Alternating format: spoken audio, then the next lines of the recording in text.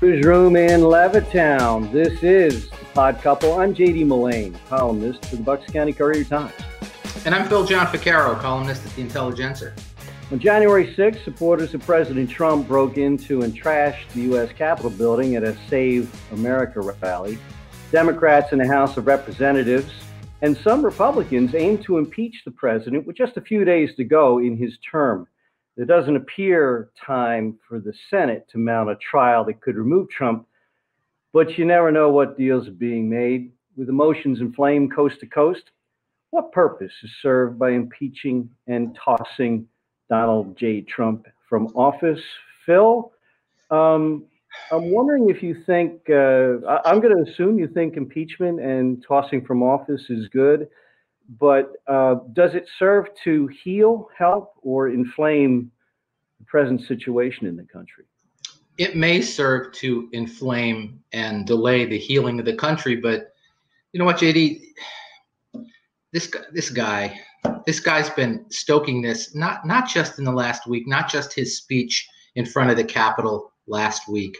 You know, he's been stirring this up since before the election when he was riling them up. This is going to be a fixed election. He's been leading them down this road. You know, sedition itself is inherently divisive, and it's hard to unify without accountability. And I think impeaching the president is the accountability. You know, he has shown himself not only to many, but to some Republicans now who have been defending him forever, that he's a threat to the country, that his conduct, not just last week, but his conduct over time has created a threat to the country, and that some of them believe he just must be removed. Now, I don't think that after he gets impeached, the Senate's going to throw him out of office. Not this Senate, but something has to be done. We just can't say, you know what, if we impeach him, his supporters are going to get more crazy and more violent. You know, something has to be done to show that there's accountability to his actions. Yeah, I think impeachment and attempting to toss him out of office, if that's possible at this late date, will serve to inflame the country. You know, Trump got what, 75 million votes in the November 3rd election. Biden got 80 million. If Trump is impeached and tossed out, it'll send his people into the streets to protest, and those protests are certainly going to turn violent, and people will die, like those who died over the summer with the Antifa riots, like those who died last Wednesday in the U.S. Capitol. But you feel it's worth that risk. I do, and you know, I was watching some television today, and I saw something I thought I'd never see before, that thousands of National Guardsmen sleeping in the hallways of the Capitol trying to protect the legislators today. Yeah. Did you ever think in this country you would see something like that? We're seeing a lot of heart-rending, sickening, and unbelievable images from this January 6th insurrection, and that's what it was. But I think we need to pull back, Phil. I think, as Lincoln said in his first inaugural, we are not enemies, we are friends, and we cannot break the bonds of friendship. We need to be touched by the better angels of our nature. I know that there are two, populations in this country with unbridgeable differences, but we are commanded by our exceptionalism as the United States to find a way forward without violence. JD, I'm sorry, just let me add this. You know, if we were to have a magic lamp with one wish today, this is what I think the wish should be: that Donald Trump would stand before the country and directly address those people that stormed the Capitol, or those who are planning something beyond that. I mean, we all know that there's been talk that something's going to happen in all 50 capitals, and it's going to get even messier and maybe bloodier. What he should do today is stand before the nation, directly talk to those people who did what they did last Wednesday and say, look, don't mince words. Look, we're all disappointed, right? I appreciate your support, but this is not the way we do things in America.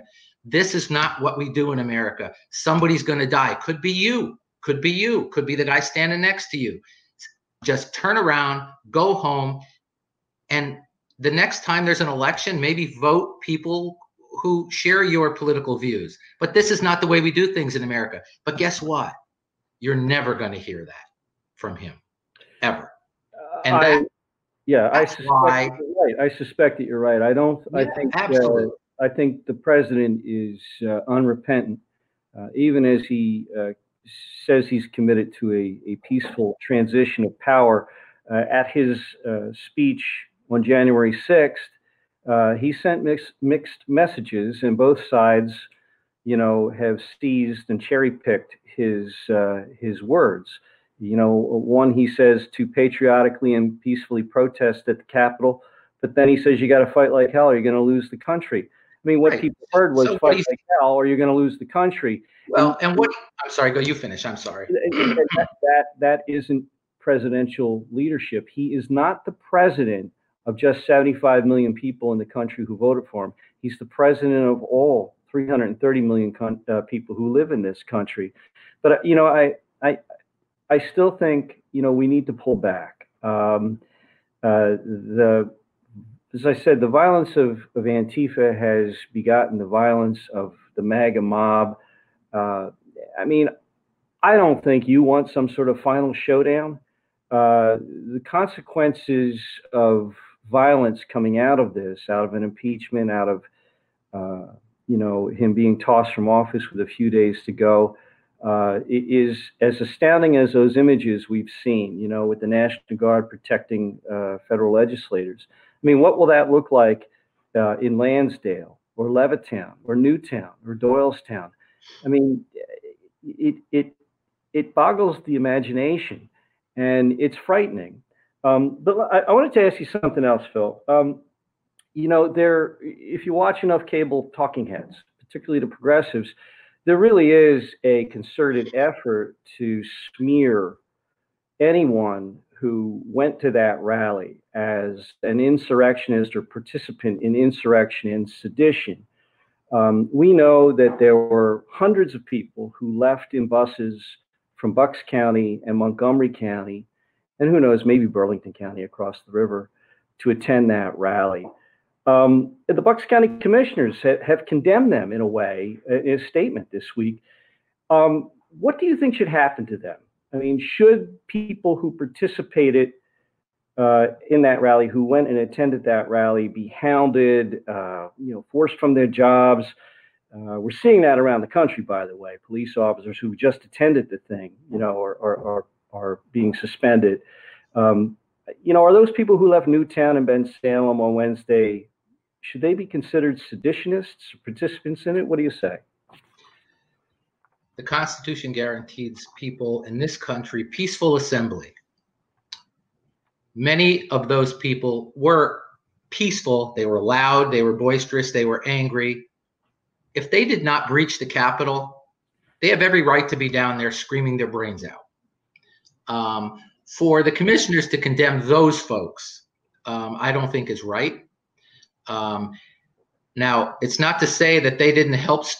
Their anger there, their voices didn't stoke up others to storm the Capitol and do what they did. But the bottom line here is you have every right to get down there and voice your objection to what's going on in the country. As long as you didn't, rush up the steps and break windows and go inside, you have every right to do that. Yeah, my column for Thursday is about that. If you're from here and you, Daniel, we have families, right? Yeah, we do have families. We have a live podcast writing columns.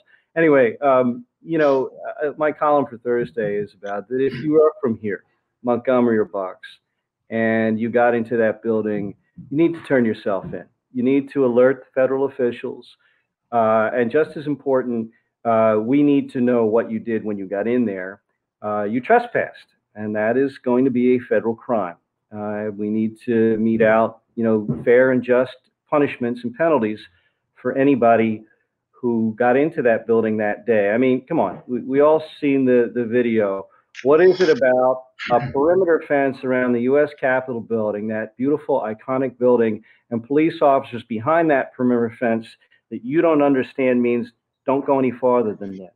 And what is it about police officers standing on the precipice of that building, firing, pepper spray and perhaps rubber bullets? What do you not understand about that? Here's what got me last week, and I don't mean to chuckle about this because it's such a serious issue. I'm watching footage of a man and a woman, and the woman's eyes are all red, and she's rubbing them, and she's crying after having just been inside the Capitol, right, complaining that the police pepper sprayed her. Right. Yes. Complaining. Right. Now, somebody explain the thought process there to me, because I quite don't understand it. Well, there's a sense of entitlement, but, it goes to a deeper issue, probably a separate podcast, on these information silos that a lot of Americans find themselves in, or voluntarily segregate themselves into.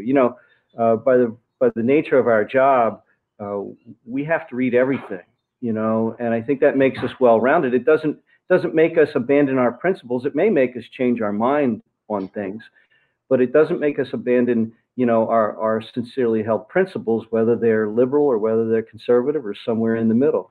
But, the people who broke into that building, which is the beating heart of and symbol of American self-governance, need to be held accountable for that. The president needs to be held accountable for his actions, and whether that's a second impeachment or whether that's being tossed from office, I don't know. But I will say this, and I'm not defending Donald Trump, but the Democrats and the progressives in this country never accepted the 2016 election. They never accepted it, and they worked to force him out. They impeached him once before, and the Senate didn't convict and toss him out. So, we're at this point where we're gyrating back and forth, and where are the leaders who are going to stand up and calm the nation? I don't think there's any national figure that we'll all listen to. Like, remember when we were kids, Billy Graham? Billy Graham, the conscience of the nation. Sure. Right. It didn't matter whether you believed in God or you were a Christian or not, but Billy Graham was a respected voice in the country. There's nobody like him around anymore. There's no leader of public stature around. There's no journalist like Edward R. Murrow or any of the anchors that we grew up with who really did have credibility and the faith of the American people, the ordinary guy who would stop and say, well, you know what, I'm going to consider that because I respect that man. There isn't anybody like that, I don't think. Can you think of anybody, Phil? Any figure on a national level? No, because everybody is skeptical of anyone like that anymore. They'd be viewed as pompous and righteous instead of listening to the message. But you talked about a voice, and I'll circle back to what I said just a few moments ago. There is a voice that could stop this. And he lives in the White House right now for the next few days. But I'll be damned if he does, if he ever walked out and did what I think he should do and stop those people and tell them to turn around and go home and wait till the next election. I think I would just faint from shock. Because that's the voice, JD. That's the voice we need. And he's remained silent during most of this. He waited hours before he came out to tell these people, go home. And then right after that said, I love you, you're special people. So he's trying to play both sides of the fence. He will say, look, I came out and told them to go home, but at the same time, he's patting them on the back. That's the voice we need to stop this. But he's reluctant to do it. Yeah, he won't do it because he's Donald Trump, and you see the the job approval polls are now somewhere around 30%, I think. You know, he's lost a lot of support. Well, even among Republicans, it's diving. Yeah, and it should. It should, because he has proven himself to be, you know, inadequate in this moment of crisis, which he played a role in. And you're right. He is probably the only voice that can calm this. Look, I understand why the Democrats want to toss him out, because I think constitutionally, and that probably means legally, he cannot run for office again. He has. Well, what would have to happen is, after he gets impeached, the Senate would have to have a special vote beyond that. Yeah. To say, all right, you know, he can't run for federal public office again. It wouldn't just be his impeachment. There's a special vote beyond that. And if that would come with the new Senate coming in, that might be possible. Yeah, and I also think that the one-party rule in Washington for the next 2 years is going to throw fuel on the flames. I mean, voices like yourself on the left really need to be voices of moderation. We can't be making D.C. and Puerto Rico states, because that will, or pack the Supreme Court. We need to back off from that sort of stuff. We can get along. We can make deals. We got to learn how to do that again. You know, we got to learn how to reason together. But to take the opportunity, as they say in Washington, never let a good crisis go to waste, to seize power in a way that most Americans find, you know, unappealing, is really, I think, our role, particularly your role, in the next 2 years. We need steady as she goes. You know, we are a COVID-weary country coming out of this dystopian year. Unbelievable. None of us have gone through anything like this. And our colleague Joe Chevalier's story this week about the demands on mental health and prescription drugs so people can deal with it is proof that we are really a fraying nation. And one more point about the people who may have been from Bucks and Montgomery counties who busted into the Capitol building and pillaged or took part in it. You know, you need to account for yourself. You need to, you know, amend your life, account for yourself, pay whatever reparations, and amend your life, and publicly say that this was an error. As much as Trump says it, I think that each of the individual Americans who went down there and invaded that building, tased police officers, beat police officers with pipes. You know, we are going to find out after the investigations are all done just how violent this was. I read today from one of the people who died, a woman, was probably trampled to death in the rotunda. So all of those people played a part in that. And I'm telling you, the best thing to do is to reveal yourself to the federal authorities. Don't embody the banality of evil, you know, where you riot at the Capitol by 3, you're home by 9, you catch it on the news, and you're in bed by 10. And then the next day you resume your quiet work, family, suburban life, you know, as if what happened to DC on January 6th was just a thing. You know, it wasn't just a thing. It heaved this country closer to some sort of rendezvous with disaster. And as I said, the consequences of which are frightening and are even nightmarish. And you know what I'm talking about. I'm not going to say the word. I'm not going to say the word, but you know what I'm talking about. The people you just described can lay their heads on their pillow at night and rest easy, because in their minds, my president is okay with all this. Yeah. Right? It's absolutely right. You know what? My president is okay with this. Yeah, and I dread this, saying this, but Trump, for millions of people in this country, has become almost a cult figure loyal. They're loyal. I don't think there's any doubt about it. They're loyal to Donald Trump, but they're not loyal to the principles of the country that make America exceptional in the world. So hopefully the new president can calm nerves and rise to the occasion. Frankly, I don't have a lot of hope in that. I see who he's appointing to his cabinet and to various positions, but that's for another podcast. Right now, we can hope and pray that President-elect and soon-to-be President Biden can rise to history's call and heal America. And by that big clock on Phil's wall tells me time to go. It is a big clock. It is a big clock.